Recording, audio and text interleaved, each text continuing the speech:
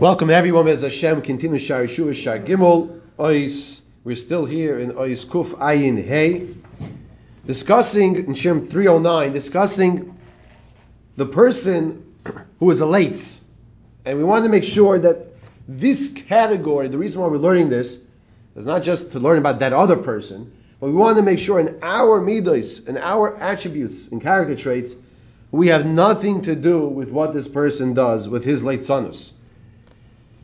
V'hasameach le'eid, amar lo yinake. We learned that a person who rejoices and he's besimcha at someone else's misfortune, the pasuk says lo yinake. Hashem will not excuse this person. Hashem will punish this person.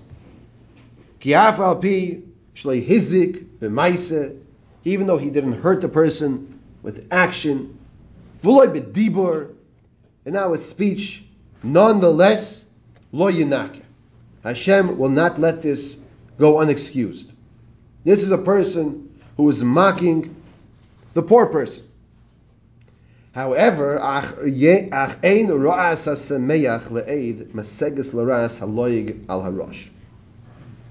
me correct myself. He's saying that when a person is happy at someone else's downfall, but he doesn't actually do something to make fun of the poor person.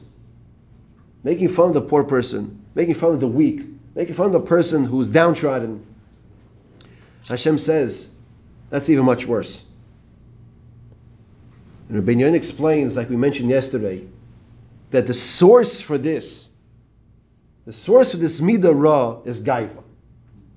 And if let's continue the next step, where is the source of gaiva? Where does gaiva come from? Why does a person feel arrogant and haughty? You can trace all of the midos to one midah, and that's emunah. And it's not me saying this.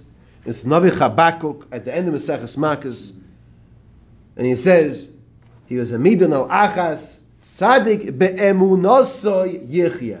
It's tzaddik has to live with emunah. You pass by a large house, so a person could be jealous of that person, or a person could say, I want to give a bracha to this person. I want to give a bracha. This person should have simchas in his house. He has the room for the house, for the simchas. Give him a bracha. Where does jealousy come from? Jealousy comes from, well, why does he have that and not me? That's what jealousy is. That's kinna. So where does that jealousy come from? It's a lack of emunah. Hashem gives it to him because Hashem knows that's what's necessary. Or that's what he has. Bigger is not always better. You ever wear a shoe 2 sizes too big? A size too big? At the end of the day, you have blisters on your foot. So the source of the gaiva, the source of why he's making fun of this person, is the lack of emunah. Now we're digressing for a minute here, but it's important. Now, how does a person build his emunah? How does a person build his emunah? For one of the ways is to learn his Musas from like we're doing now. Another way, as Rav Breda Zatzal, one of my Rebbeim would say, HaKadosh Baruch Hu gives us the antidote to strengthen our emunah every single day, 3 times a day, through tefillah. Understand the words of davening, know what you're davening. You're feeding emunah into your system. You're just like you have to feed your body, you're feeding yourself emunah. Back inside the Sefer, Leitzanus b'sibas hagaiva shehepech hanava. Leitzanus, the source of Leitzanus, is gaiva, which is the opposite of anava, of humility. And he brings a pasuk to prove this point. Listen to the pasuk. Pasuk in Mishlei, Perek Gimel, pasuk Lamed Daled. La leitzim hu yolitz. La leitzim hu yolitz. To the scoffers, Hashem will scoff. V'la anavim yitein chen. But to the humble, Hashem will give favor. Hashem will appreciate their behavior.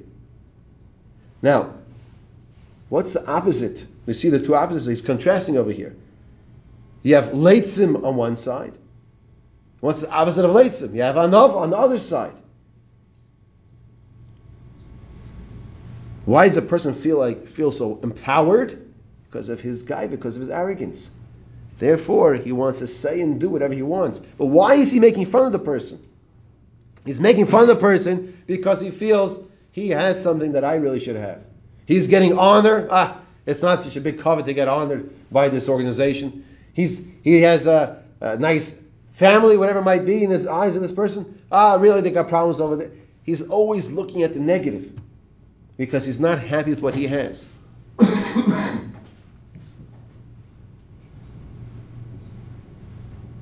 Now, HaKadosh Baruch Hu says as follows: Mida k'neged mida. If a person is going to attack my humble servants, I'm going to attack you, the arrogant ones. And he brings more on this topic in his Perush. Rabbeinu Yonah has a beautiful Perush in Pirkei Avos. In fact, Rav Wolbe Zatzal says this is one of the Perushim that a Yid should be learning. Rabbeinu Yonah on Pirkei Avos, all this term as well, to know how to think like a Yid. You know what? You want to know how to think like a Yid? You learn the Perush of Rabbeinu Yonah on Pirkei Avos. You learn the Ramban on Chumash. And other Sfarim as well. It helps this Sefer as well, of course, Rabbeinu Yonah Shari Tshuva. It helps us to know how to think like a Yid. And over there, in Perek Gimel, Mishnah Beis,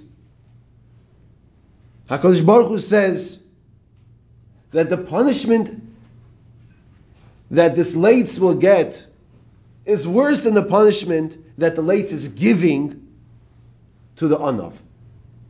Mida k'neged mida.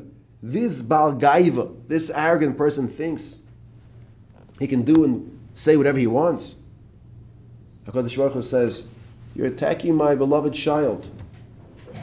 I will not let this go unpaid. And HaKadosh Baruch Hu punishes this Gaiva, this Baal Gaiva, this Leitz, worse than the punishment that the Leitz punished the Anav.